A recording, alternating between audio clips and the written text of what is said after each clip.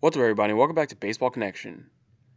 So, we have the Hall of Fame voting happening right now, or I'm not sure if it's done, but I know I've definitely seen some ballots released on social media by certain writers and stuff. So, we'll find out who's being inducted very soon. Usually, they do it like very early in the new year. So, with that being said, there are a lot of new faces on the ballot this year, and there are some pretty famous names, big time names. So we're going to talk about who some of the most unlikely 2022 Hall of Fame candidates are. Some guys who are on this list who, at a point in their career, no one would have ever thought that they would be vying for a spot in Cooperstown. So without further ado, we'll get right into it. So number one is David Ortiz. So, we talked about this the other day in an episode when we were talking about the best gifts that teams ever received during Christmas. And yeah, David Ortiz was one of them for the Boston Red Sox because before he was known as Big Poppy, David Ortiz was fighting to keep his major league dreams alive in Minnesota in 2002. I mean, he joined the Twins as a player to be named later in a 1996 trade with the Mariners, and he had to fight for playing time in Minnesota. He was coming off his finest season in 2002 when he hit what was then a career high 20 home runs for himself, and he had 272 in 125 games, but that wasn't enough to convince the Twins front office to keep him around. So he was released in the offseason. So neither Minnesota nor Seattle realized what they had, but the Red Sox ended up reaping the benefits and they gained one of the most beloved players in franchise history. And he spent the rest of his 20-year career with the Red Sox, where he hit 483 more homers, made 10 All Star squads, won 7 Silver Slugger awards. I mean, he was a key cog in 3 World Series titles for Boston, ALCS MVP in 2004, World Series MVP in 2013. So David Ortiz is on the ballot this year, and early in his career, I mean, nobody had any clue this was a future Hall of Fame candidate. Next on this list is Mark Buehrle. We also talked about him a few days ago, but Mark Buehrle's here because I mean he came out of Jefferson College in the 38th round of the 1998 draft, and when you're picked in the 38th round, there's never any expectation that you're going to become a Hall of Fame caliber player, let alone a major leaguer. But that didn't stop Buehrle from becoming one of the best pitchers in baseball during the mid 2000s and early 2010s. I mean, he went on to win a World Series ring with the White Sox in 2005. He was a 5-time All-Star, 4-time Gold Glove winner. And, obviously the pinnacle of his career was on July 23rd, 2009, when he threw the 18th perfect game in MLB history against the Tampa Bay Rays. So, if he's elected into the Hall of Fame, Buehrle would be the second lowest draft pick to make it to the Hall of Fame ahead of 62nd round pick Mike Piazza.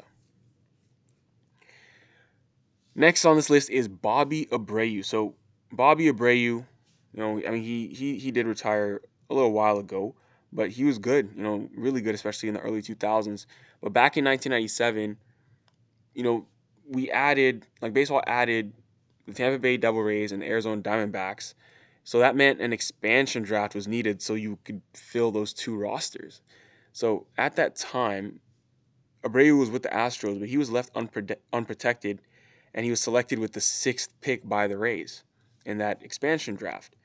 On that same day he was selected, the Rays traded him to Philadelphia, and it's safe to say that it was a mistake made by the Astros. It was also a mistake made by the Rays because 2 decades later, Bobby Abreu finds himself one step closer to baseball's highest honor. I mean, he spent 9 years in Philly, hitting .303 with a .928 OPS during that time. He earned 2 All-Star nods, a Gold Glove, and a Silver Slugger before he headed to the Yankees in 2006. So next on this list is Joe Nathan. Remember him? The closer for the Twins. Well, before he was a closer, he was a shortstop coming out of the draft. He was drafted out of New York's Stony Brook University in the 6th round in the 1995 draft as a shortstop. But after one unproductive year in the infield, he was converted into a starting pitcher. And honestly, his results on the mound were pretty unimpressive in the minors as a starter. But San Francisco actually called him up anyway in 1999. He had a 4.70 ERA in 2 years with the Giants. And then after spending all of 2001 and most 2002 in the minors, he had a pretty successful stint as a reliever, as a big league reliever soon after. And then he was traded to the Twins before 2004.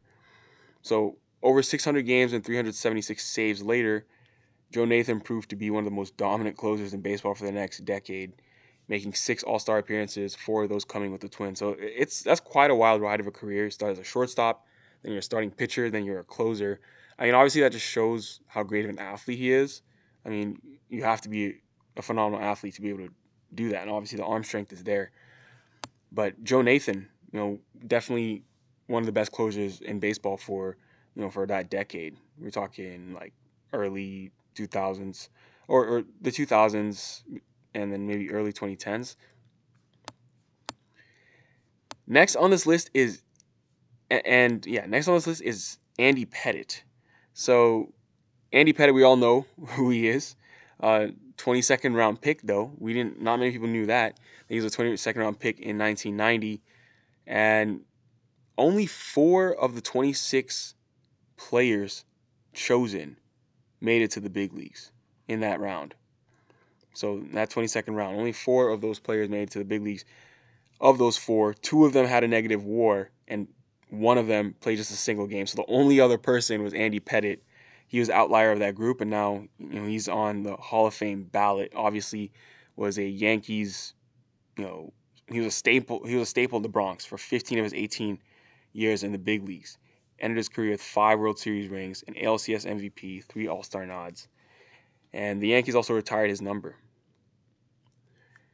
Last but not least on this list, we will go with Andruw Jones. So Andruw Jones, this is someone who a lot of people think should already be in the Hall of Fame. He's been on the ballot for a little bit now, but I mean, this guy was one of the game's hottest prospects before he made his debut at 19 years old in 1996. But I mean, it's where he comes from, the small island nation of Curacao, that makes it even more unlikely that he'd be a Hall of Fame candidate because it's not really known as a baseball hotbed. I mean, Andruw Jones was just the 3rd MLB player to come from that country, and his success really did open the door for future prospects coming out of Curacao. 13 fellow Curacao players have followed in his footsteps. We're talking Kenley Jansen, Ozzie Albies, Jonathan Schoop, Andrelton Simmons. These guys have followed in his footsteps. They really, obviously I'm sure looked up to Andruw Jones, but he paved the way. But for his big league career, you're talking about a guy who was known as one of the best center fielders of his generation. He won 10 Gold Glove awards. He was an All-Star 5 times throughout a 17-year career. And if he is elected into the Hall of Fame, he would be the first player from Curacao to ever be enshrined. But we'll see. We'll see. He definitely did come from humble beginnings. Not because he wasn't a top prospect, but just because he came from a country that no one had ever really seen elite players from at the time. And he definitely started a trend. So these are some of the most unlikely 2022 Hall of Fame candidates. We will see what happens when the results are out, but those are the guys. And that is going to do it for today. So if you enjoyed this, please share with someone who'd be interested, and we'll see you next time on Baseball Connection.